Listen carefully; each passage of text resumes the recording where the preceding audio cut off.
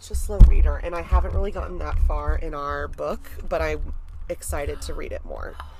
I heard, did you finish it? Yeah. No way! I didn't have Wi-Fi one night, and I stayed up till like 2 or 3 in the morning. So it's really good. It's good, yeah. Oh my gosh, I can't believe you finished it. Yeah. I'm still probably on like the first section. I saved maybe it chapter 3 or 4.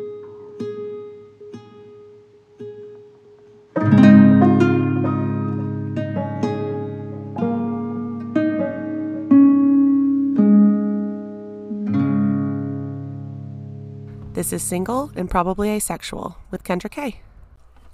Hello! Hi!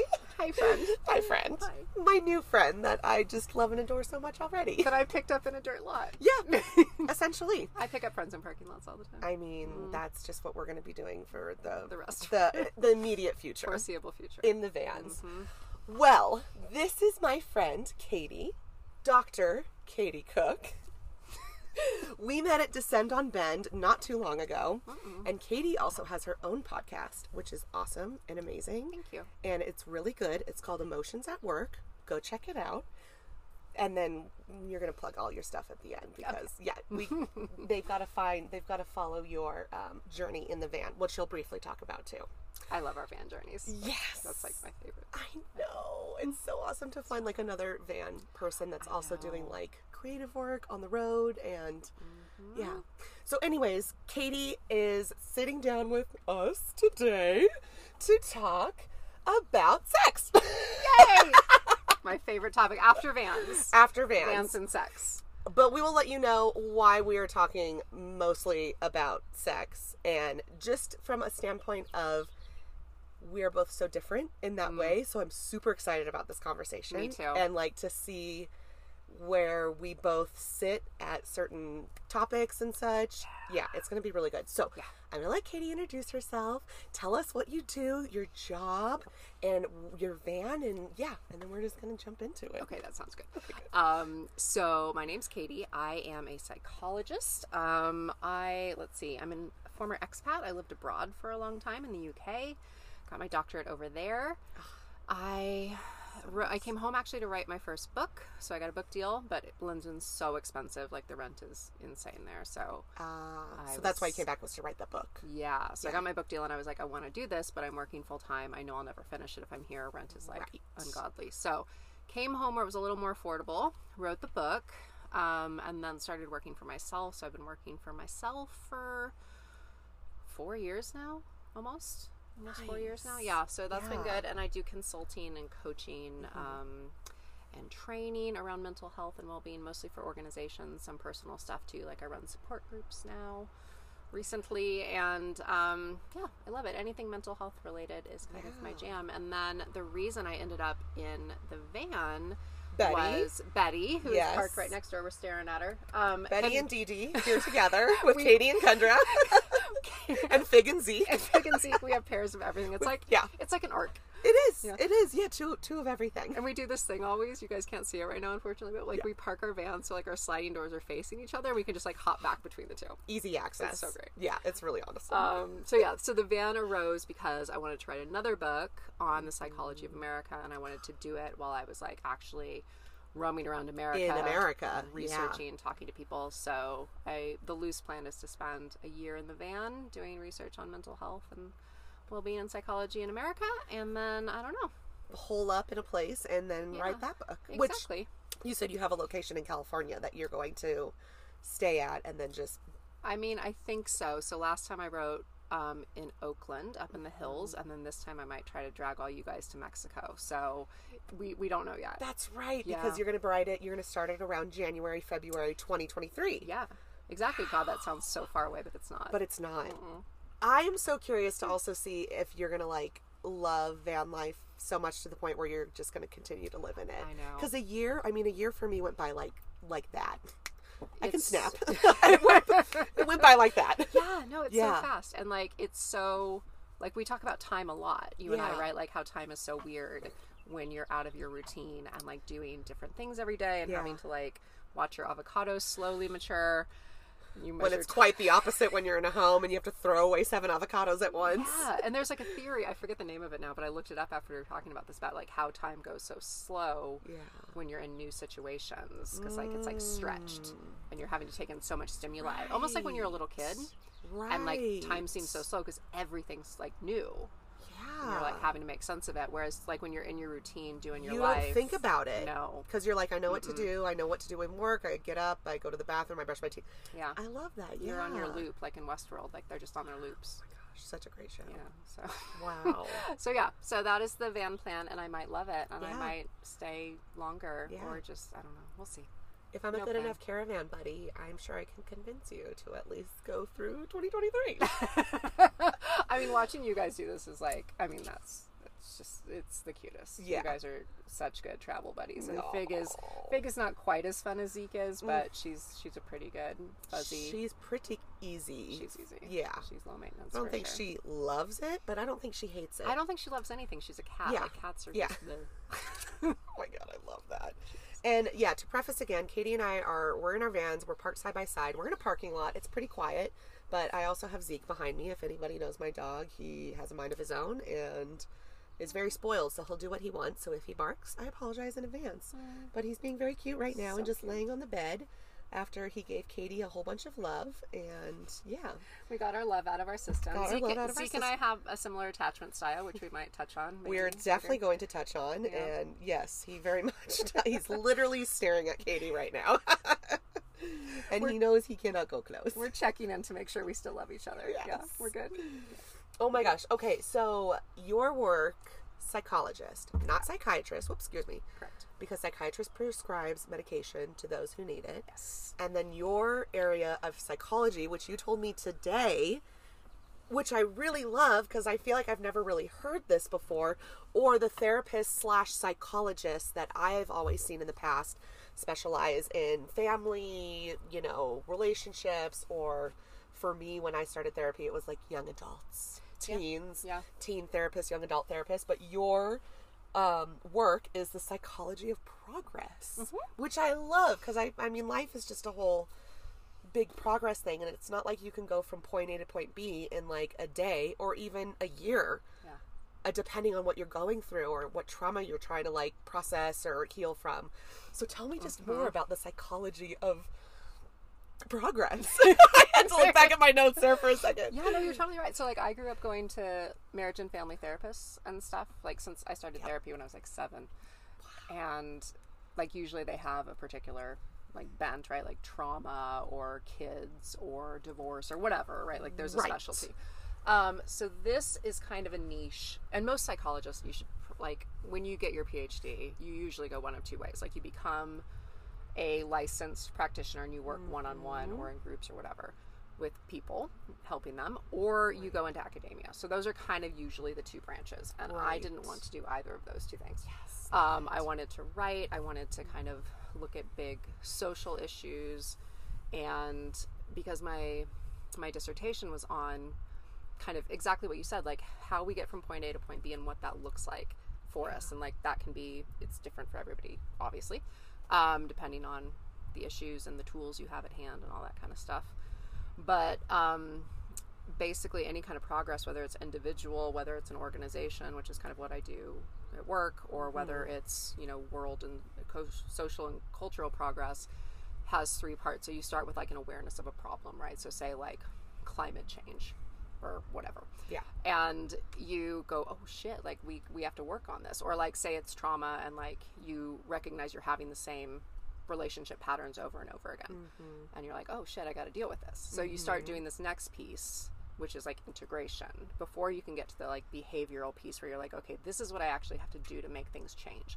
And so the integration piece is really, really important. So like you look at like what would actually help, where are you at, why are you like that, or why is the world set up in this way? Like, so it's kind of like recognition.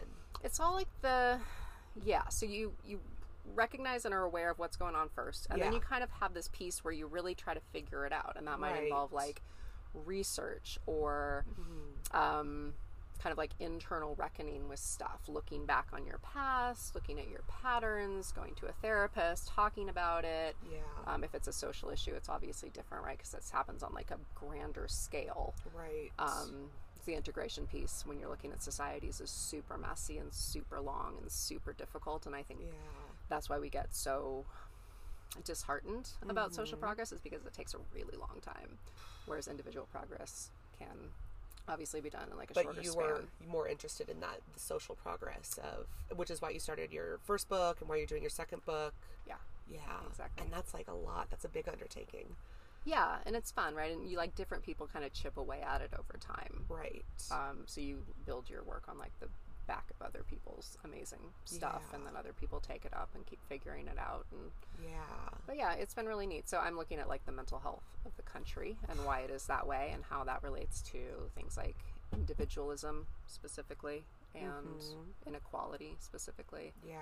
And how that impacts how people are feeling, and then how they behave and cope and all that kind of stuff. So yeah, and then just how people operate in different states, because Katie's going to all states except for Hawaii and Alaska, I'm assuming. I'm going to go to Hawaii and Alaska. I just might go by plane or to boat both instead of by van. Yes. Yeah. I feel like I heard it takes like 2 weeks to even just drive to Alaska. Yeah, it's like 3,000 miles. Yeah, like just from like, the tippy top part of like Washington State or something. Yeah. And you like don't see people along the way for like days. Yeah. Oh, I do want to go to Alaska, but it's like I feel like I would have to carve out like 3 months or so. 100%. But yeah, like even just like the social dynamic of people and there's the psychology of them within their state is going to be so different too, because obviously states are very different. We've got states that are more, one side or the other politically, states that are suffer from climate disaster and change, and then states that are pretty like low maintenance when it comes to natural disasters and stuff. And like, I mean, just thinking about a lot of the people recently who have lost their homes in like the West Coast due to fires, and like the strain that could also put on them. Oh yeah. That's a whole nother branch actually now of psychology, is like existential. Yeah, I think I was talking to Sam about this last night. Yeah. They have like existential psychologists who help people kind of manage their anxiety about like the future and what's going on in the world, and climate and war and change and financial instability, like all these big ticket items that like we previously might not have consumed as much of our bandwidth on a day-to-day basis, but now we literally spend so much of our time thinking about these things, right? Or not making life choices about them, and like not having kids or not settling down or not saving for the future, because like who knows if there's going to be one. So it's like this whole new interesting subfield of psychology that I think is so cool. Yeah, and so you basically just kind of like answered a question I was just thinking of when you were talking, like the psychology post 2020 has got to be so different. I mean, all people maybe who are alive have never experienced that. The last plague we've had was like over 100 years ago or so. 18. Yeah, so that's like, I mean, just, psychology just post this pandemic, and especially in America when we had so much like social justice happening and I didn't even think about the pandemic piece, but that's huge too, right? Of course, remember Corona? We're kind of still doing it. Still in it. I know people who are still getting sick today. Right. Yeah. And like you just become, I guess, accustomed to it and kind of manage it. But that's a whole nother thing, is like future, global pandemics. There's so much to worry about. So much but also to worry about. To like be excited about. True. And grateful for. For sure. Yeah, I'm going to be really interested to read your book. Oh, thank you. Because I've already been with/near you when you've had interviews, and you tell me about some of them briefly, and just it's going to be so interesting to hear the viewpoints of people, and I think especially post 2020, because like people may have lost their jobs and it wasn't their decision or it wasn't their choice, and just how much strain that puts on people, especially when it is so expensive to just live. Yeah. And then there's the converse of that too. Like a lot of people have just thrown their hands up and quit their jobs and been like, I can't exist in this dynamic in the system anymore because I'm not getting anywhere, and I'm so frustrated, and my mental health is so poor. Like if I'm going to live the rest of this life, maybe gonna blow up one day. I know that's a little dramatic, but like I might as well be doing something that I love, or changing okay, I don't need to work that 9 to 5 that pays me $200K a year. I'm going to downsize, and this is going to be what I need, and then I'm just going to work around those needs and be happy that way. Yeah. Like life design is another really interesting branch of kind of, psychology or self-help that I think is super interesting. Yeah. Like designing a life that's actually aligned with your needs. Right. And makes you feel fulfilled.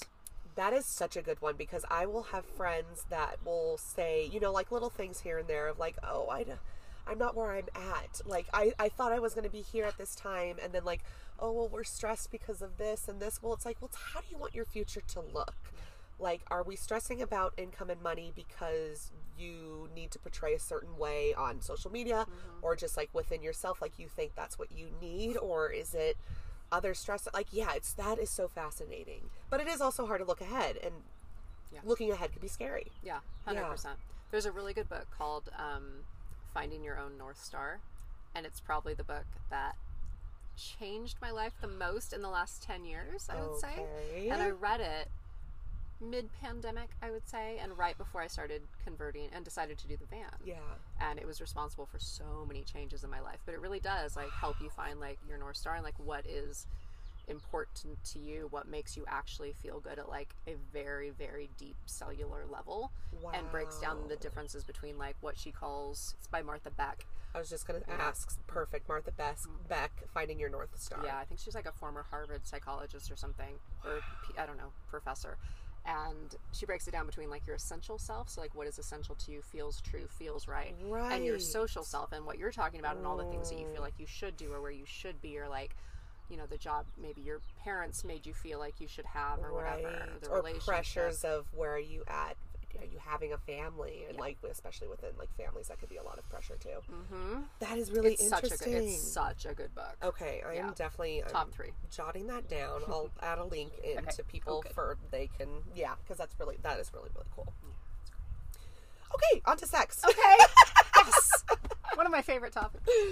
Okay, so Katy, we're sitting and having this conversation in the first place because when I met Katy, I was in the process of getting my podcast together, and she was like, oh my gosh, well, I have a podcast. And so, we naturally just started talking about it, and I told her about my podcast, and you were basically like, that is really interesting. And from someone who myself is like, haven't had sex in like 7 years, like I just don't do it.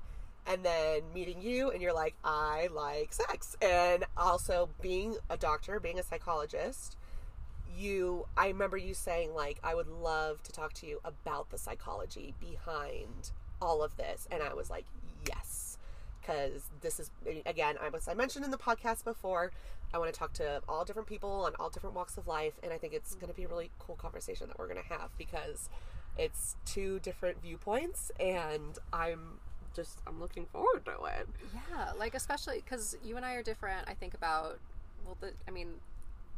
asexuality versus like hypersexuality, right? Right. And then also like being single versus being in a relationship. And I know we're both single now, single. But like, as you will probably learn, I love relationships and seek them out actively. Yeah. And it's so interesting to like just see the difference between that and like know that, like we're both like so happy. We're both doing what we're doing. Right, exactly. The psychological differences are super interesting. Yeah. And like why we are the way we are. Right. And oh my gosh, we're just going to get into it because I am so freaking excited for this.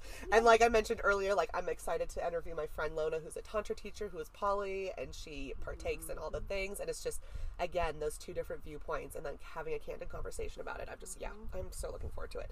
Okay, so my first question for you, still like psychology type of talk. Yeah. What is the psychology behind sexuality or behind hypersexuality, just in general? Not for you yet, but just as a doctor, because you're in this realm. Yeah. What is the psychology behind someone who is hypersexual, who seeks sex out? What is that person going through? Bodily, mind, spirit, whatever. That's like, I need this. Which is fine to need sex. I'm saying. Yeah. Just because I'm not having sex doesn't mean that anybody else can't have sex. Right. And just because I love sex and want to have it all the time doesn't mean that I think anyone, shouldn't or like whatever. Like, right. I No, think yeah. whatever works for If everybody. you can have sex every day and that's what you want to do, frickin' do it. 100%. Yeah. Or if you don't want to have sex for 7 years like me, frickin' do it. It's whatever. Yeah. Do what feels good. Exactly. So let's see. So I should probably start by saying this is not my area of expertise, right? Okay. Like I've never. Well, we're ending the podcast right now. Kill Cut, it. moving on. Plug. Let's go for a hike. But yes, I do know. I know about sex addiction a bit. Mm-hmm. And sex and relationship addiction, there's a group for this, just like there's an Al-Anon and an AA and all these groups that meet about different types of addiction. Right. It is related to the same part of your brain. So like when it feels like a hit when I am like, more for me it's relationships than sex actually, but like when I am seeking out a relationship or something feels like exciting and new or whatever, it feels to me what I imagine, and I don't really do drugs, but what I imagine a hit feels like. Right. So part of it is this addiction, right? And it can be, but it doesn't have to be. Mm-hmm. So there's the psychological kind of addict piece, which I definitely have a bit of. And then there's also like the hormonal biological piece. And I think they kind of, for me, like those are the two pieces that kind of act together. Right. There's also just people who, have one or the other, or just, love sex but aren't addicted to it. There's all variations in the same, different colors. But my family kind of anecdotally, I know, is like fairly sexual. Okay. So and this isn't, I don't even know how to talk about this without it sounding kind of odd. And I have no judgment about this really, but my grandpa cheated on my grandma. Okay. He was, I think, a sex addict and would cheat on her with like hundreds of women. Wow. I know. They're both passed now, so I don't feel too weird talking about it. But, and then I know other members of my family have a high sex drive in the same way I do. Okay. So like even if I, for instance, am like not with someone or like seeking out a relationship or dating or whatever, I will still like masturbate a lot. Right. So you still have that urge naturally. Yeah. So my sex drive is just naturally, I think, high. Like I remember masturbating as a kid, I want to say at the age of like 4 and 5. Right. And like being like, oh, this is my jam. Like yes. So I think for me, a lot of it is hormonal. A lot of it's biological. Mm-hmm. I just naturally have a higher sex drive. Yeah. And I have noticed it actually decrease over the last like 5 years a bit. Right. So it's not as intense. It's not as all-consuming as it used to be. Decreased by 5%. Not that much. I'm still into it, but like I don't need to be like out there all the time. Right, but you've noticed over the years, like, So I probably had sex with more people than most people. Right. I would say. Right. But the addiction part, more to relationships, is what's really interesting to me. Yeah. And I think that's where like the psychology piece and like what has shaped you and what's happened to you and what your childhood was like, kind of, and the messaging you got around relationships and around yourself and worth and all that kind of stuff becomes like really important and interesting to kind of tease out, like, okay, well, what is just like natural? What do I want because I'm a woman and I have needs and I want to fulfill them? And what is like me, trying to fill something in a maybe unhealthy way? Right. Interesting. So essentially for those who, and not just yourself, but as a psychologist, when you look at people who have sex addiction, or who are hypersexual, it's what you said. It's like an addiction. It's like someone who's addicted, like an alcoholic or someone who is on drugs or anything like that. It's just kind of like there's this little thing in your brain or like patterns or habits that you've just have stayed with you for a long, long time. Yeah. It's just kind of just sticks there. Yeah. And like you said, that like dopamine hit, that high. Yeah. Yeah. And that's why like the 12-step programs for all of those things, whether it's sex, alcohol, drugs, love, relationships, whatever, why all the programs work the same and are modeled the same, because the addictive nature of wanting those things is very, very like cognitively and behaviorally similar. Right. Yeah. So it's a different thing that you're searching out, but it's the same receptors in your brain that are getting hit. Like the same process that someone who is a sex addict versus someone who is like an alcoholic, like they go through the same things, but their vice is just something totally different. Someone likes to drink and someone likes to and some will have, obviously, like if you're like a heavy like drug addict or user or whatever, like your withdrawal symptoms will be different because like the chemicals in your body are gonna be harder to withdraw from. It'll be just, you know, a different nature if you're like in withdrawal from not having sex for 4 months like I've been. Just kidding. I'm not having withdrawal symptoms, but no, not at all. It has been 4 months, and that does feel like a long time. Really? Yeah. Oh my gosh. Oh yeah, that's right. Mm-hmm. You know. I know. Remember? I know. Yeah. That didn't happen that one time. Yeah, got it. Oh my gosh. Okay, yeah, that is so fascinating. And it's, I didn't even realize and think about how someone who is just like, I could be even just addicted to smoking cigarettes, like how that is like a similar thing to people, and it's an addiction. It's something that, I mean, as you know, as long as you're not doing it in a way that people seek out AA and help when it's like, okay, this is extremely affecting my life. You wanting to have sex, it's not affecting your life. You're just like, this is what I do. It's healthy, it's natural, it's normal. Right. Yeah. But I think there's a tipping point too where you know that like you're doing it maybe like for the wrong reasons, and I think that's where the relationship part comes in a little bit more. Right. Because sex is just an act, right? It's like the relationship between the two people that is actually like interesting and laced with like emotions and feelings and kind of like a backstory probably. Yeah. Like why you're doing that. Right. Why you want like to connect with someone in that way. Right. I feel like that's how I operate because I'm demisexual. I'm probably asexual, which is like the title of the podcast. But being demisexual, I need to have like an emotional connection with someone in order to like even feel things within myself. Yeah. But I feel like I never shame anybody for doing anything, but I've never had a one-night stand because I just don't think I could ever do it.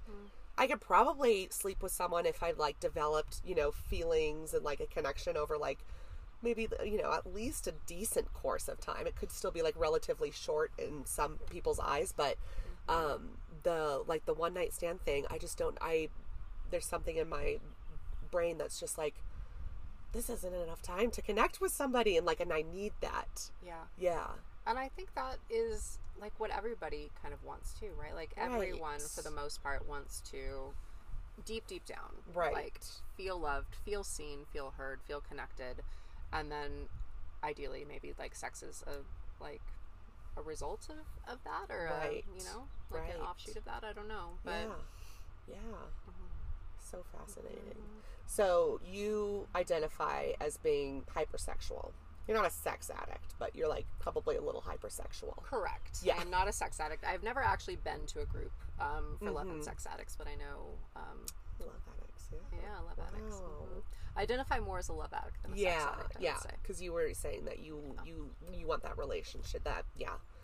And I think that's exactly like, and you can do it in different ways, right? And we can talk about attachment styles and whatever, but like, I think historically I have done relationships in not super healthy ways all the time. And that was partly because I didn't have a great set of role models. Yeah. So I didn't know what I was doing. Right. And part of it is figuring it out, and just, you know, that takes time and iterations and practice. And I think I'm getting there. Yeah, for sure. So, I mean, my next question, I have it on my phone, but it's kind of long, so I'm going to try to like paraphrase in a way. And I know you kind of like talked about this a little bit, but for you personally, you touched on your grandpa and a couple other people in your family, but what do you feel for you personally has got you to this point today where you are someone who's hypersexual?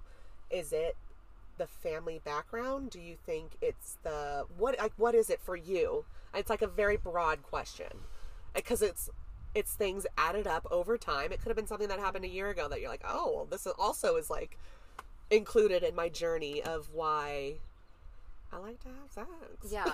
And I mean, part of it is really basic too, right? Like sex feels good. Right. For me. Right.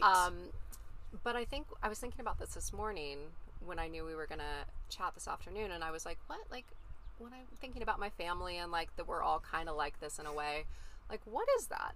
And then I was thinking about intergenerational trauma. and like how things get passed down. And sometimes that is like hormonal and biological, and that could be all that it is. I don't know. Purely genetics. It could be. Yeah. Or a fraction of it could be. Or part of it could be something more that like is, you know, unhealed or untapped or unexamined, like within my family lineage, not psychologically. Just from you, but like ancestors, even going that far. Yeah. But I think for me, like the main reason I have a love addiction. I don't think I've ever said it like that before. That feels really weird. Addicted to love. We need a song in the background. Yeah. Is because of the way I was raised. So I was raised by someone who was very withholding of love. So my dad was an addict and an alcoholic, and not hypersexual to my knowledge. Right. So that definitely didn't like come from him. But he was really abusive, and really, my childhood was really scary. Yeah. And he was super, like, emotionally abusive, verbally abusive, never physically abusive, but very neglectful. So I would say neglect was like my main form of abuse. Like I would get locked in cars for like 8 hours, 10 hours, and just like abandoned. No. Or like have to deal with him when he was like high and I was 8, or right on the back of motorcycles when he was drunk. Like all this like really scary stuff as a kid, and then just, you know, screamed at, yelled at, like berated. Yeah. Like nothing I ever did was like good enough. So I think all of that kind of set me up, like this really complicated relationship with my dad. And he said he loved me all the time, so it was also like super confusing because his words and like his behaviors like don't match, right? So I just think like, okay, like love then, like relationships are when you're kind of chasing after something. Like this feels familiar. Like I'm trying to constantly like be okay for him, like I don't, what's the word I'm looking for? Kind of like shape shift almost to like be this person who is like lovable. Yeah. And so I think like into my adulthood, not that I've sought out abusive people by any stretch. Like I seek out like the nicest guys. Yes. But I'm constantly like putting myself in positions where I have to chase things and not necessarily get like the outcome that I want. Yeah. I put a lot of obstacles in my own kind of way, choose people that probably aren't right for me for a variety of reasons that have nothing to do with them or their, you know, worth or quality as people, but just like that aren't good matches for me because I am in this pattern, or have been historically, where I want to prove myself and, you know, be different, be lovable. There's a lot of codependency stuff too that comes up for people who are children of alcoholics. Like so much codependency. Like you really just want the other person to like validate you, tell you you're okay, tell you you're worthy, and you have to learn over time that like that doesn't come from other people. So it's a long, at least in my experience, it's been like a really long journey of figuring that out. But I think that's why like the love addiction came up, is because like I was raised in this place where I was constantly seeking it out, and then I just kept doing that as an adult. And that's not very fun. No. No. Oh my gosh. That's fascinating to me, because I have a similar-ish background where I was never expressed love in my family. Like I never heard specifically my mother. My dad was, you know, he worked a lot, so childhood memory is a little foggy, and I think it's because you try to block it out a little bit. But like my mom never told me verbally that she loved me, and I never really felt that. And then the communication in my immediate family with my dad and my brother and my mom and I, it was just not something that was ever like nurtured or fostered, and so that was just super hard. But similar to you, like definitely different. Like thank God, you know, abuse is not okay, and it's terrible that your dad was like that. But he did have an addiction too, and it's like, but it's so interesting to have that perspective of we kind of both didn't feel that love. But then our actions are totally different. Yeah, like it manifests in these different ways. Like I'm not loved. I'll never be loved, so I'm just gonna shut it out. No one's gonna want me. Do you think that's where your like lack of interest in a relationship comes from? I think so. And my family is my mom and my dad have been together for 33 years, and they were never like showed affection towards each other. I remember when I was older, I saw my mom, I think she like jumped on top of my dad or something. They were like kissing, and I was like, oh my God. But it was just something that I had never seen before. So I was never shown it. And then I think just my innate being of like, I do all these things in my life, run a business, build a van, and it's like I feel like I have this strong sense of like being independent. And part of me, there's a lot to this. Part of me is like, I can do everything myself. I don't need anybody. Part of me also is like, if I ever do get in a relationship, what is my role in this relationship? If I'm with a man, do I have to be like this submissive woman, which I know that's like not the case for relationships, but like, do I have to play this role that's also like feminine? Or like, is this person going to want to bring in the bacon, so to speak, and like have me, it's because it's like, I love my job. I love to work. I love to explore. It's definitely a lot, but, growing up, I definitely wasn't shown that a lot within my own family. And then, you know, divorces within grandparents, aunts and uncles and stuff, and just kind of just messy, chaotic relationships. Yeah. I never really had good role models of a relationship. Yeah. And then that added of the me just not feeling loved, and then going through depression insanely as a teen and trying to work on this when my mother was doing her best to just work with me, and it's a lot of things that add up, but yeah. So what's wrong with me? I don't know what's wrong with me. Nothing. Nothing's wrong with us. But it is like those things you learn in childhood, like shape you so much. I had one psychologist friend describe it to me, or a marriage and family therapist friend describe it to me as like people are like trees, right? And you're like shaped by the weather around you and like the soil that you like grow in, and like that could mean you know are stable and straight up and leafy and green, or that could mean you are like weathered as all hell and you don't have the proper nutrients to grow. Right. So I think like everyone, and you can have identical circumstances too and end up totally like different, right? Like I see that all the time from people who experience abuse or like hard childhoods or whatever, and they have such different reactions to it because we're all like, we have such different little personalities and you know innate ways of dealing with things and coping mechanisms and stuff. So but mine has definitely been to like chase things that seem unobtainable, stuff that you never got when you were growing up, because that pattern is familiar, and that's all it is. It's familiarity, right? And I cognitively know it's like not healthy. I try not to do it anymore. I still find myself doing it from time to time. Right. Especially in my head, like before I even get into a relationship, I'm like, oh, is this person like my person? We were talking about that today. I had a new one today, guys. Yes. Oh my found God, a new one today that could be my person. Literally, and I'm like, what is your last name? Like Disney princess movies fucked us girls, cisgendered girls who were born and like were just shoved Cinderella and you know all these things. It's like so gnarly and so bad for you, and it is. I wish I had never seen any of them. Yeah, honestly, it's because that combined with like all this stuff you go through as a kid, like you're just setting yourself up for right. You know, and then you romanticize. You just look at someone. You can't even like have a conversation. It's like, is that okay? So what would our life be like? Sir? I can see us doing this on the weekends, and this is your career. This is my career. We're gonna have do you want? What's your last name? That's so funny that when you mentioned that you don't think what you do is healthy, because I feel the same way about myself. Really? You got in this position of you chase because it was something that you never got, and for me, I don't chase because I'm so used to what I was given that this is my comfort zone, which is not great. Like, I know that's not healthy because we have to push ourselves out of our comfort zones. And especially for me, I know in the future I want a relationship. I don't want to be alone forever. I have been for most of my life. And it's hard at times. It's definitely hard at times. Just having, as humans, we are, you know, social creatures, and we need connection, and we need physical connection too. Yeah. 100%. So I agree. Like, you think you're unhealthy, I think I'm unhealthy.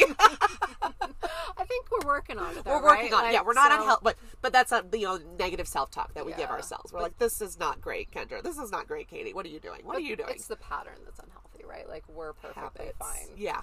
The way we are. Yeah. And you kind of, and that's like the awareness and the integration piece, right? Like we're working on integrating it and like figuring out what is going to work and what's going to be like a healthy, doable solution that we can sustain, and like trialing different things and seeing what feels good. That's like the kind of like practice piece where you kind of get to a point that's like, okay, like this feels pretty good. I can, and I say all I want is like a happy, healthy relationship, and it's true, I do. But like the point of getting there is just so messy because it's so hard to unlearn stuff. It is. Okay, I have another question. So what do you think your relationship to self is when it comes to you being hypersexual? So I think that was a very easy way when I was younger. So I lost my virginity when I was like, it just turned 15. Okay. Pretty, I think, typical for most people. Yeah. I lost mine at 24. So almost a decade later. I mean, honestly, though, like, there's no right time. There's no right. Exactly. So no judgment about 15, 24, 45, doesn't matter. Does not matter. And I felt... Did I feel ready? I don't really know. But, like, I was with a stranger. It was a one-night stand. Like, it wasn't, like, special. Right. But it was just a way of, for me at that time, and I don't feel like this anymore at all, but it was what is that? Evidence, I guess, that I was, like, attractive, worthy, desirable, like someone wanted me. Yes. And I think when you grow up feeling so unworthy and undesirable, not in a sexual way, obviously, with your family, but like when you feel like you're not okay for whatever reason and you're not whole, you start trying to fill yourself up with things, sometimes dicks, sometimes food, sometimes like jobs or degrees or whatever. And honestly, like, degrees are one of my other things that I filled myself up with, like education. So I got this messaging when I was little that like a B is for bad, you have to get straight A pluses or you worthless, gotta go to college, which you did. I did not, but and so that was like part of my messaging in my family, and also just from my father again. And I then like excelled in education, and at first it was this really unhealthy thing that I did it, I think, for the wrong reasons. Like I wanted to prove myself, I wanted to show I was worthy because I had a shitload of education. Are we allowed to swear on the podcast? Oh, absolutely. I'm marking all of my episodes as explicit because I curse a lot. Assume. Okay, good. I held back a couple times, but now I'm gonna let them fly. Fucking go for it. People ask me that in interviews too, and I'm like, I swear more than anyone you've ever met, sir. Absolutely. But yeah, I don't know. Sex has always been this thing that I think I used to. Oh, sorry, I was on education. Sex and education. Both. Sex education. Sex education. There's a TV show called that, I think. There is, it's good. Yeah, seeking out that education was another form of validation like, for you. Myself. Yeah, exactly. And sex was like that too. Like, oh, men do like me. Like, I am pretty. Like, because I got this messaging my whole childhood that like I was fat, I was ugly. Like, I was a chubby kid. And I was chubby, I think, because it was such a reaction. Like, it was this form of protection for me. Like, food was like, okay, well, if you have a layer of fat on you, like, there's this layer between you and your father that is least, like, physical. Like, he's not gonna... It was child abuse. Absolutely. It wasn't physical abuse, but it was abuse, and that's how you coped. How else are kids going to cope? I mean, they can't go out and do drugs. I mean, maybe some do, but it's like when you're 8, when you're 5, you're going to eat. What are you gonna do? So that was what I did. That was one of the things I did. So sex, education, food, those are kind of like my go-to comfort things, I would say. Yeah, I can relate with not education. I did not go to college, but I excelled very young in my career, and because I needed a form of validation from others, and I needed people to tell me that they loved me in that way, because I never got it, through family, and even today it's like I know I'm loved and I'm trying to feel that more, but the logical part of me is like, I understand this, but when you're a kid, it's just like you don't understand anything, and you need the necessities, which is love, and it's comfort, and it's support, and then of course, roof over your head, food, nutrition's, education, going to school, it's all those things, like. But love more than anything. Because there's that one, I forget the name of it, but the chimpanzee experiments with the metal. Have you seen these? No. Oh, it's so but cute. I can imagine it's adorable and also sad because it's adorable and sad God. at the same time. So one chimpanzee, so there's a baby chimpanzee, there's a metal or like fake chimpanzee mom with a bottle so that little baby chimpanzee can get fed, or it can go to the fake chimpanzee that's fucking cuddly and warm and lovely and cushy, and it goes to the fake one for like comfort before like over food. Wow. So it's this really like, so both of the mother or parental chimpanzees, they're fake, but one just feeds and then one just cuddles. I believe so. It's been a while since I've looked at it, but I'm pretty sure. And then the chimp always goes to the cuddly, loving one. Because when you're a child, I mean, that's the only thing that you know, which is why it's like children are so beautiful. And like I have so many people, have friends, and it's just seeing the world through a little 6-month-old eyes and a 1-year-old, and it's just all they are love, and all they seek is love, and all they need is love. Mm-hmm. Ugh. Yeah, and if you have that, I think you're so much more likely to be set up to have like those really they seem elusive, but like secure attachments and like good healthy patterns, relationships. Yeah, no, it's not us. Oh God, I love it. Wow, yeah. So that is incredible. So for me, do you feel this could be also like a psychologist, as you in your profession? There's stigmas for everything and everybody out there. There's stigmas against mental health. There's stigmas against people who are hypersexual, people who are single. I definitely feel that there's a stigma against me, even sometimes within friends. I feel... In what way? Like, for what? Like, well, especially when I got into the van, it was really hard for people to keep contact with me. I don't know if you've also experienced that, but I've also had these little moments of, I feel like because I am single, I'm like, too much, or maybe it's just easier for other people to hang out with couples because they're also coupled up, and that's just what they want to do, and they're focusing on that area in life. And sometimes I kind of feel like, well, I'll just be single and alone in this van with my dog.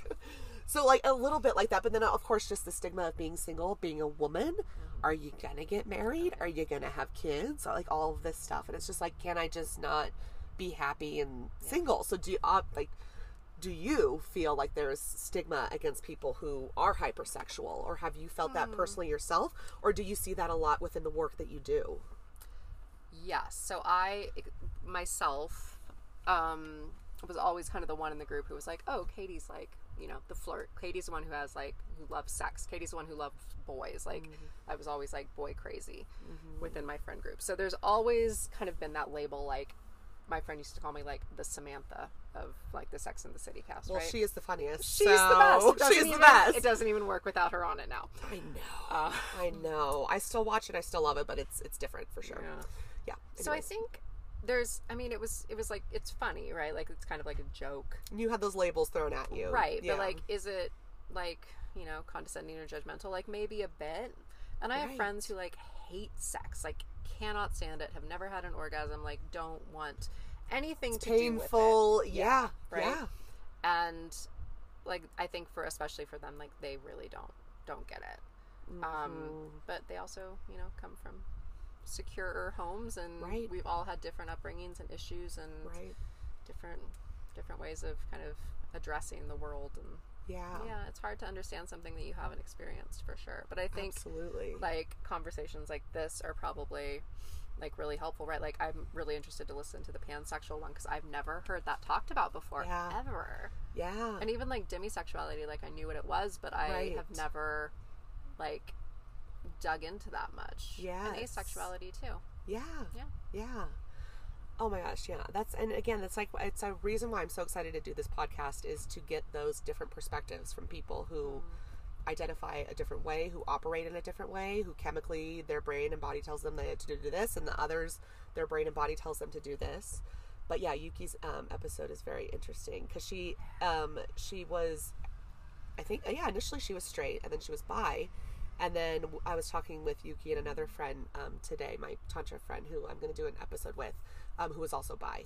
And she was saying, listening to your guys' episode and Yuki talking about it, she was kind of like thinking about her own label again, because I feel like pansexuality is like kind of a branch of being bisexual, because bisexual is like you're attracted to both sexes, but pan is just like you're attracted to anybody.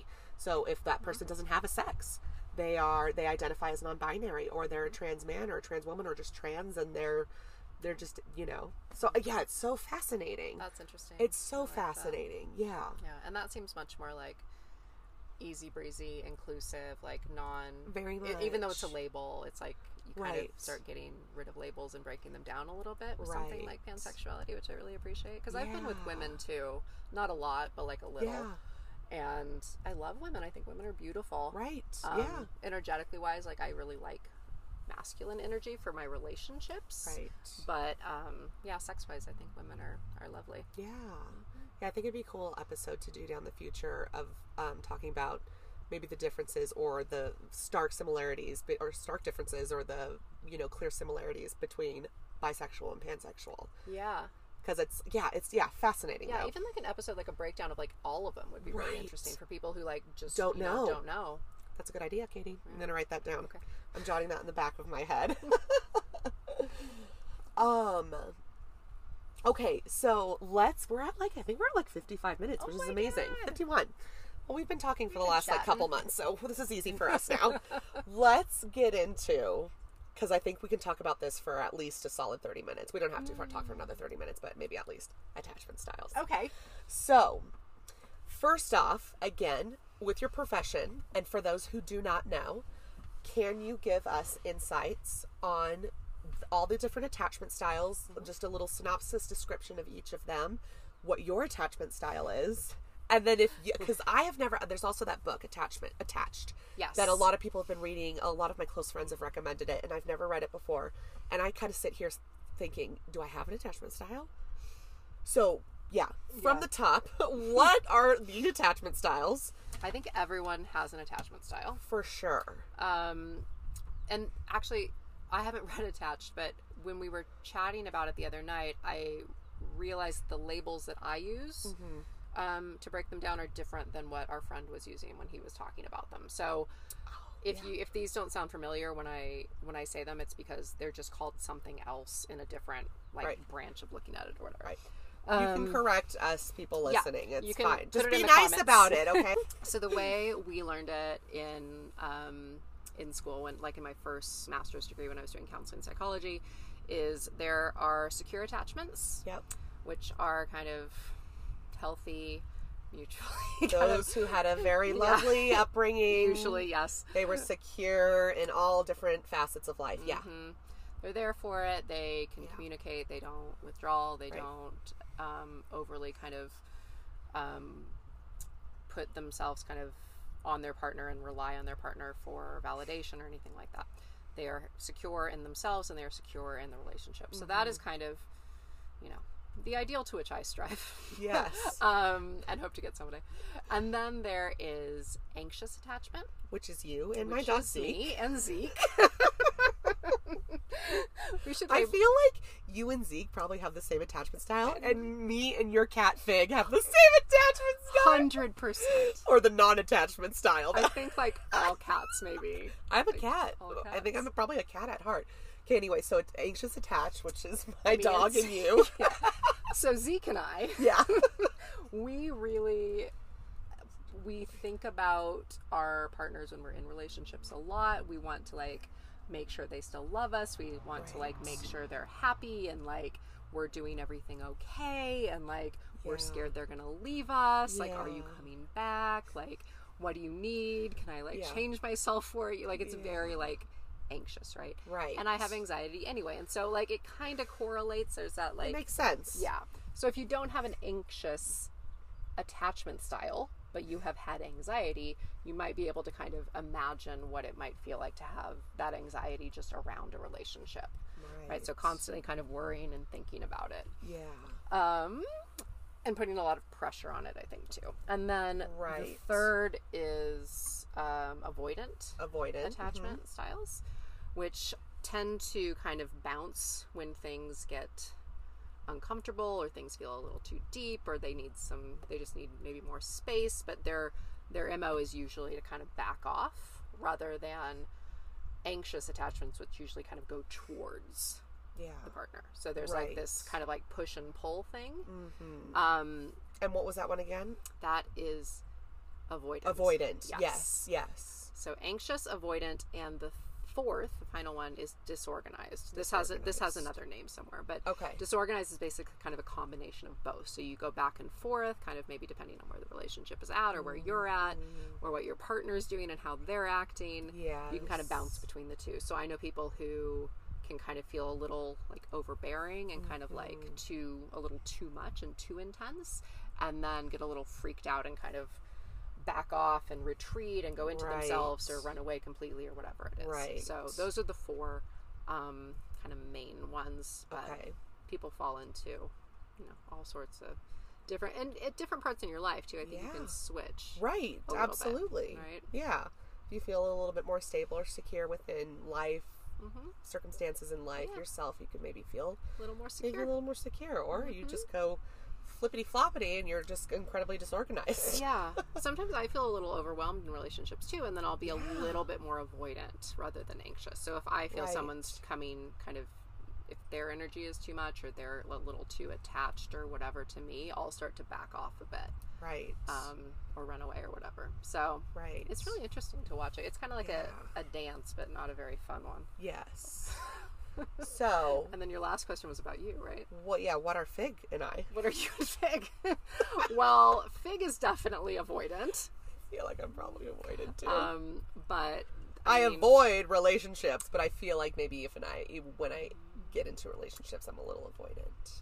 Do you think? Okay. I've only ever had one, and it was only 6 months long, and I feel like maybe at times I felt like a little anxious, but I think that was also like first relationship jitters of like, we have to hang out, we have to talk all the time and do this stuff. But then there was a lot of times where there was a lot of space. He traveled to see his son a lot in a different state, so yeah. Did you think things like, when am I going to see him next? Like, is he going to come back? How long will it be? Like, is he thinking about me when he's gone? Were there any kind of that maybe a little bit at first, but never really took the forefront of my thoughts. Okay. And then did you feel like overwhelmed and kind of like peeling back at some points? Like, did you feel like you wanted to retreat or needed more space from that? Or it was such an interesting relationship because, like I said, it was my first relationship.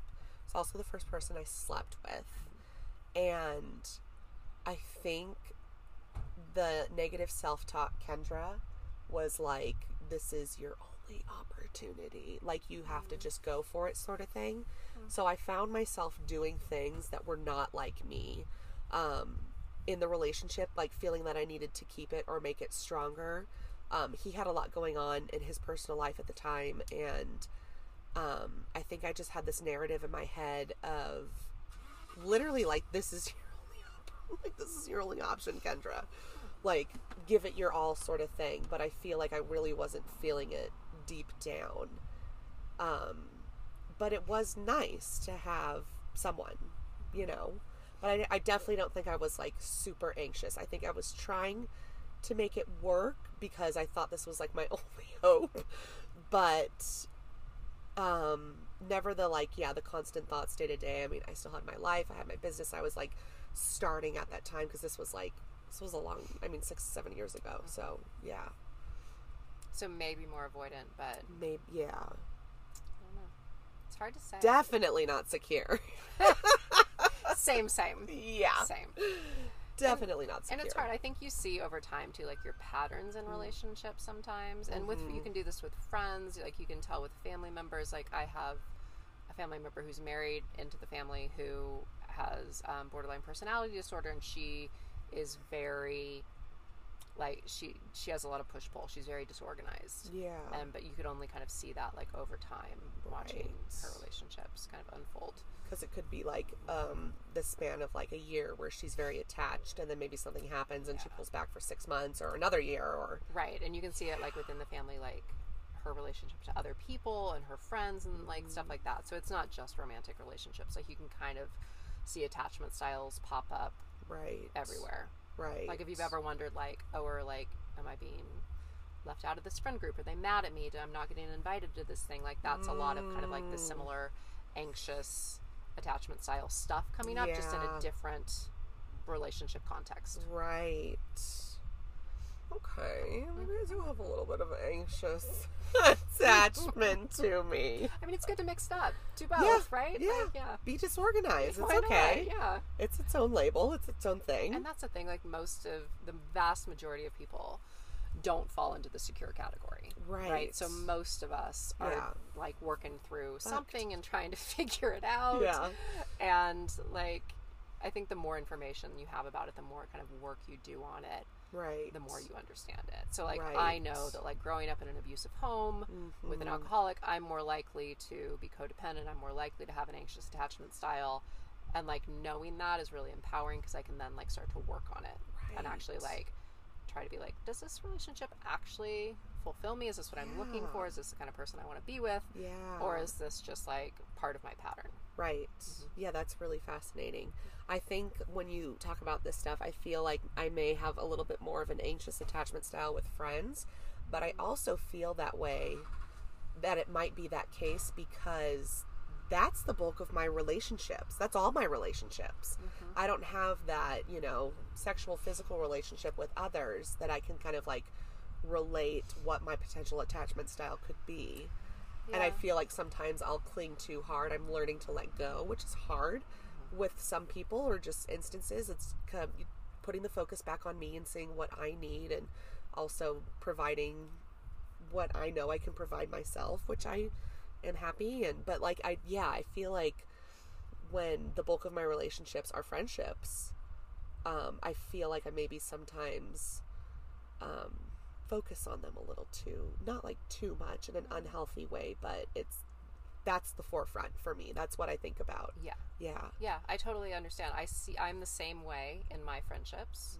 I worry, like, am I like doing everything okay? Am I talking too much? Am I pissing them off? Like, and it's the same anxious thought patterns kind of coming up. So right now, like, I'm single. I'm not really dating. I haven't been out on more than one date with the same person in a while.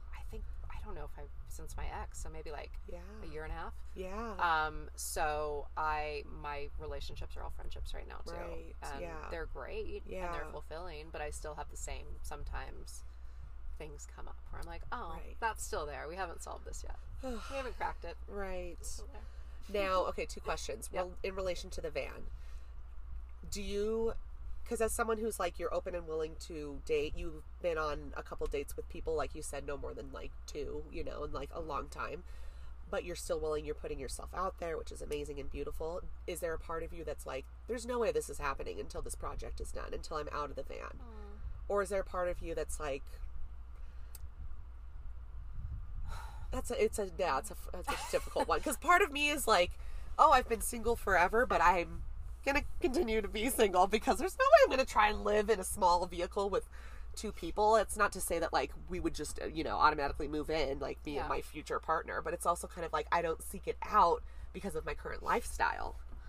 It's an interesting way to live and figure out dating, for sure. That noise is my feeling. I have learned over time in my life, like, not to make any assumptions about how anything is going to play out.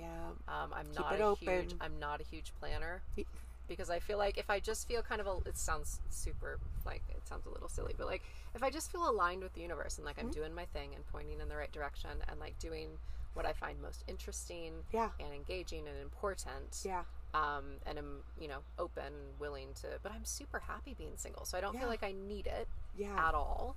I do get excited when I like meet a new cute boy and I'm like, oh, are you my person? Maybe. Disney princess fantasy plays into your brain. It gets in there.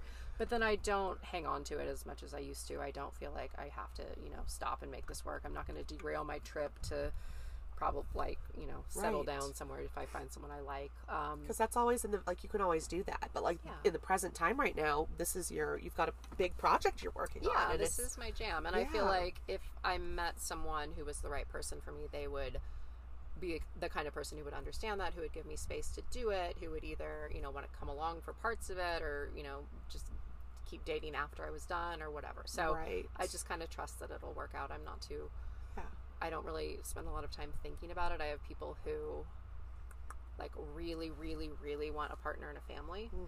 And I'm kind of, it's not that I don't want those things. I do. You do, yeah. But I'm not, you know, designing my life around it, because this is the most important thing to me right now. Yeah, because there's other aspects of life that so are bigger many. than... Yeah. And they're so magical too. Like exactly. Sitting around with you guys the past like few weeks, traveling, like seeing new sights and new places and meeting so many neat people. Of all different ages as well. Because there's also the stigma of like, oh, you've got to do this and this and this by this age and this and this. It's just like, no. Yeah. And I hate that the stigma of you need the American, you know, picket fence family sort of thing. Like you've got to pump out 15 kids by you're 30 and you know all these things, retire by this age, and it's just, it's not the way of life for a lot of people, and it sucks that that's especially generational too. It's like, you know, you got aunts and uncles, grandparents, it's like, when's this gonna happen? It's like, well, what if it never happens? Am I not living a fulfilling life still? Right. Yeah. And I think like I feel like I am, like I've never been happier probably than I am right now. My mental health has never been better than it is right now. Yeah. I feel very balanced, happy, like I'm doing the right thing at the right time in the right place, all that kind of stuff. Yes. And I don't need like a dude to, you know, make anything complete or anything like that. Right. But yeah, I mean, I would love to fall in love again. That sounds great. And I'm sure I will. Like, for sure. There's so many people out there. There's so many nice, great, interesting, kind, smart people. Right. And I'm sure I will find another one. Yeah. And maybe we'll have a fence. I hope not, but maybe. It'll be a different kind of fence. Right. And I'm maybe a wire fence. No. Yeah. And I'm older than you too, so I am about to turn 39, and so my like whole thing about kids has had to shift over the past few years, because like if I don't have them myself, like I really want to adopt some. Right. Maybe older. Yeah. Or one, I don't know, one or two. And so I've had to kind of be flexible in like what my future looks like because of, you know, other things that are important to me too. Yeah. And just the way kind of life, you know, has panned out and stuff, and all this learning that we have to do to get to a healthy place where we can have those cool relationships. Yeah. And there's no end goal, and there's no age that you have to be anywhere, because your growth journey, your healing journey, and your path, it's going to land you where you need to be. Like I'm still healing from a lot of childhood trauma, and maybe those who had more of a secure upbringing and are secure attachment styles, or who pinpointed that early on in life and processed through, you're ready to move on to the next step. I'm not yet. Yeah. And then I think there's a lot of people who move on to the next step without being ready, right? And that stuff comes out sideways in different ways. Exactly. Right? And it's when like, honey, what are you doing? Yeah. You should not be doing this. Either get out, be by yourself, or get, the whole, Yeah. Like, because, like, stuff doesn't make you happy, right? No. Like a white picket fence and... You don't have to do the societal pressures and the norms just because you think you have to do that. If it's not, especially if it's not feeling aligned within yourself. And only you are going to be able to decipher and discern that yourself. That's why I love that book that we were talking about earlier. The North Star. Yeah. I really want to read it. Because it breaks it down, like, and there's so many exercises in it too. Like at the end of every chapter, there's just pages of exercises, which are so helpful. And you're like, oh yeah, like that's what I actually... like feel like it goes through like every hour of your day and like what you're doing and like whether it drains you or fills you up, people in your life, relationships. I ended up breaking up with my partner after I read that book, so be careful when you read it. It was really, really interesting. Wow. And you start to identify all these things that actually make you happy, and you realize like there's no set way to do this, right? Like life is not like a linear thing. It's very like expansive, and you can move in any direction at any time. Exactly. And then of course Yuki and I spoke about this in our episode, just having that support too. I know you say you're really close with your mom. She'll do anything at the drop of the hat to like come save you or protect you. Even at 39 she's like, I am here for you. You need to move back in. But that's also nice to have when you're not having, I mean, and the same with my parents, they just fully support me. They love that I'm doing this. They're not shoving down marriage or grandbabies. They have a great grandson right here. They've got a great grandchild that they love tremendously. But it's like, that's also so important to have that too, and be able to but to be able to move through life in the way that you want to, and also have that like support. And and a lot of people don't have that. Like a lot of people don't have that. Are on this trajectory that they feel like they're supposed to be on. They have to be on, And it's nice to have someone who, my mom has never like never pressured me to do anything. Yeah. Right? She's like, I had a really shit dad, but I had a really great mom. And thank God. Balance. Yeah, exactly. Just need one. Just need like one good human in your life, and I think you'll be okay. No, seriously, yeah. Wow. Okay. Well, I have like a final little question for you. Hit me. Just with what we were talking about and all of this stuff, your background, hypersexuality, your past and everything, do you have any sort of like advice or guidance for people who feel the same way that you feel in just maybe living more authentically to themselves? Maybe they have shame around their sexuality or wanting to have sex. Like, is there anything you want to tell them? Or, I know it's like kind of a loaded, big, broad question. No, but I think that's a good question. Let me think. To the listeners out there, to the non-asexuals, or the asexuals, or the pans, or to everybody. Everybody. Yeah. Do I have any advice? I think figuring out, for me, figuring out my patterns and why what's at the heart of why I think and feel and behave the way I do. Yeah. Like, what really is deeply rooted that is informing those decisions and even those feelings that come up, right? So like we're triggered by certain things and we feel certain ways automatically, right? Right. Figuring out like what's at the heart of that for me has been really valuable, to start like remapping some of those kind of neural pathways in my brain and developing new ones and like new, like even ways of thinking, right? And this is why people use affirmations and put them on their walls, because you have to really actively, because it's so fucking hard to undo shit in your brain. Yes. You have to actively make this huge effort to create a new model for your life or design for your life or whatever. Right. Or way of being in the world. And it's a lot of work and it takes a really long time and it's so iterative and sometimes it feels like you're not making a lot of progress. Yeah. But I think like just chipping away at it, being aware of it, finding people who support you has been really useful for me, whether that's friends, therapists. I don't really let anything in my life anymore that feels in any way like negative or toxic. That's been a huge help. So I cut my dad out. Probably 12 years ago of my life. I've cut out a few friends who don't feel super aligned or supported or whatever positive. So it's just, I think it's a matter of finding like what works for you. Right. I do a lot of that by reading.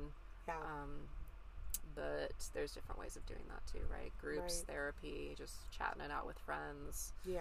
All sorts of self-discovery methods out there. So whatever works for you. Right. You were saying earlier the integration, like the recognition and then finding, like diving into that a little bit more for yourself. Like, or with the help of a therapist or, and then you start doing the fun kind of putting things into action piece and finding things that work that make it all feel tied together and stuff. So that looks different for everybody. Exactly. Everyone's journey, path, trajectory is going to be 100% different. Yeah. That's good advice. Yeah. Realizing the patterns. And God, we didn't even talk about the brain. The brain. The brain. The neurological reprogramming and how long that can take. Like the book that I'm reading, that's right. The Breaking the Habit of Being Yourself. And that is hard work. It's not just like, I've recognized this and I'm going to be better. It's like, no, the reprogramming is very vital. Yeah. But it's probably some of the hardest work that I'm still trying to do. I'm trying to curb/quit addiction with weed and all of this stuff. It's very difficult. Yeah, and I think just like being really kind to yourself and gentle on yourself while you're doing that too is really important, because it's so easy to, slip up or not make the progress that you want to make and just quit or get down on yourself or whatever the negative self-talk comes in. But I think for trauma stuff too, like for me, EMDR and biofeedback have both been really helpful. So those are two of like the kind of brain reprogramming things that I really love. What's EMDR? Can you give a quick little description? Eye movement something. Hold on, let me find the thing. Eye movement. And then the other one you said bioactivity? Biofeedback. Biofeedback. Yeah, so I can put a link. I can send you a link for both so people can look them up. But yes, please. I'll put it in the show notes. So my therapist and I started doing EMDR. Eye movement desensitization reprocessing. Whoa. Yeah, so you have like little things on your body where you like there's lights and like it's so you need to do it with a really well-trained person. Right. They walk you through memories. You start to think like how that memory makes you feel. You get at the heart of it. You think about an alternative way of thinking about that thing, or what could have been, how, whatever. It's so interesting. And very it's scientific. So effective. Yeah. Wow.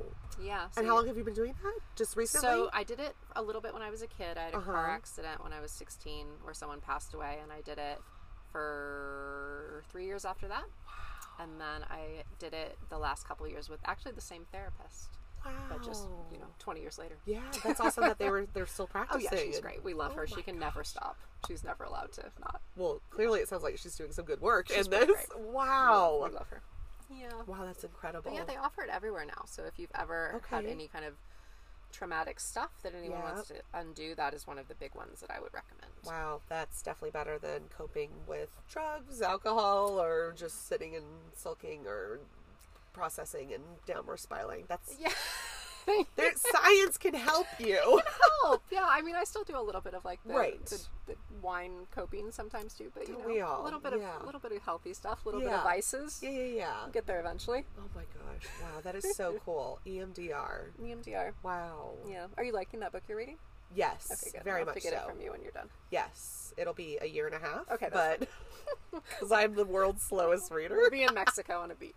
We will be in Mexico on a beach. I will get it done by then. Okay. But he also, Joe Dispenza, for those also listening, is an amazing. He's a doctor and author. I have 2 of his other books, and I want to finish this one first because I feel like this kind of is like the start of like these other 2 books, but you'll love the other 2 books. The other book that he has several other books, but the other 2 that I have are You Are the Placebo. So he goes into detail about how he has helped people cure themselves of like, terminal illnesses and diseases and stuff. It's fascinating. So it's all the neuro, pathways, chemicals, and reprogramming and all that stuff. And then the other one he has is Becoming Supernatural. So I have those on deck, and I definitely need to finish this too. And then I also need to finish our $6 book that we got at CVS together. The Murder Mystery. Yes. You got to mix it up, guys. We got exactly some heavy and some light. Exactly. You don't get too down. Oh my gosh, Katie. Well, this has been wonderful. We're obviously chilling for the rest of the day, but we're signing off now. Gonna turn the mic off. We're gonna turn the mic off, but we're probably gonna continue talking. I did not do this my last episode, so I'm trying to be a little bit more. I mean, this is my second interview, so I will be better this time.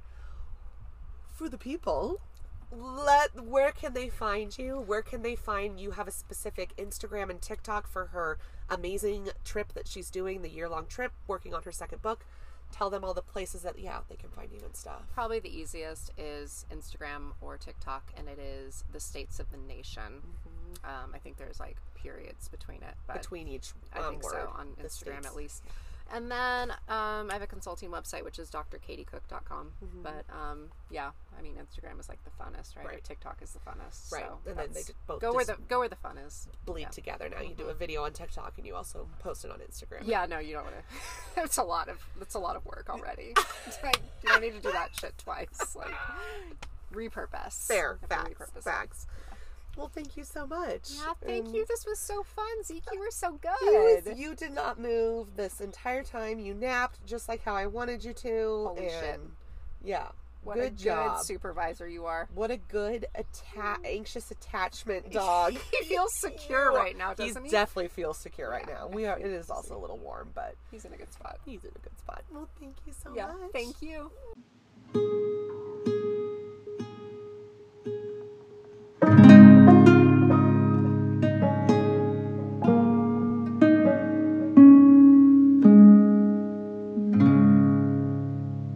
Thank you guys so much for being here again. Another episode down and my second interview done. That was my friend Katy Cook. Again, you can find her at drkatycook.com, Katy spelled Katy, or on TikTok or Instagram at States of the Nation. I'm so excited to be able to continue to do this. I'm having so much fun with this. I will be back in a couple more weeks with another solo episode just with me, where I go into the statistics of the single woman. More importantly, the single 30-year-old woman. So excited for that. And then following that episode, I will have my third interview with a good friend of mine named Zach. And we are taking a full 180 here. And instead of talking about sex like Katy and I did, Zach and I are going to talk about celibacy. So it's going to be great. Thank you all so much for being here again. Yeah, this is incredible.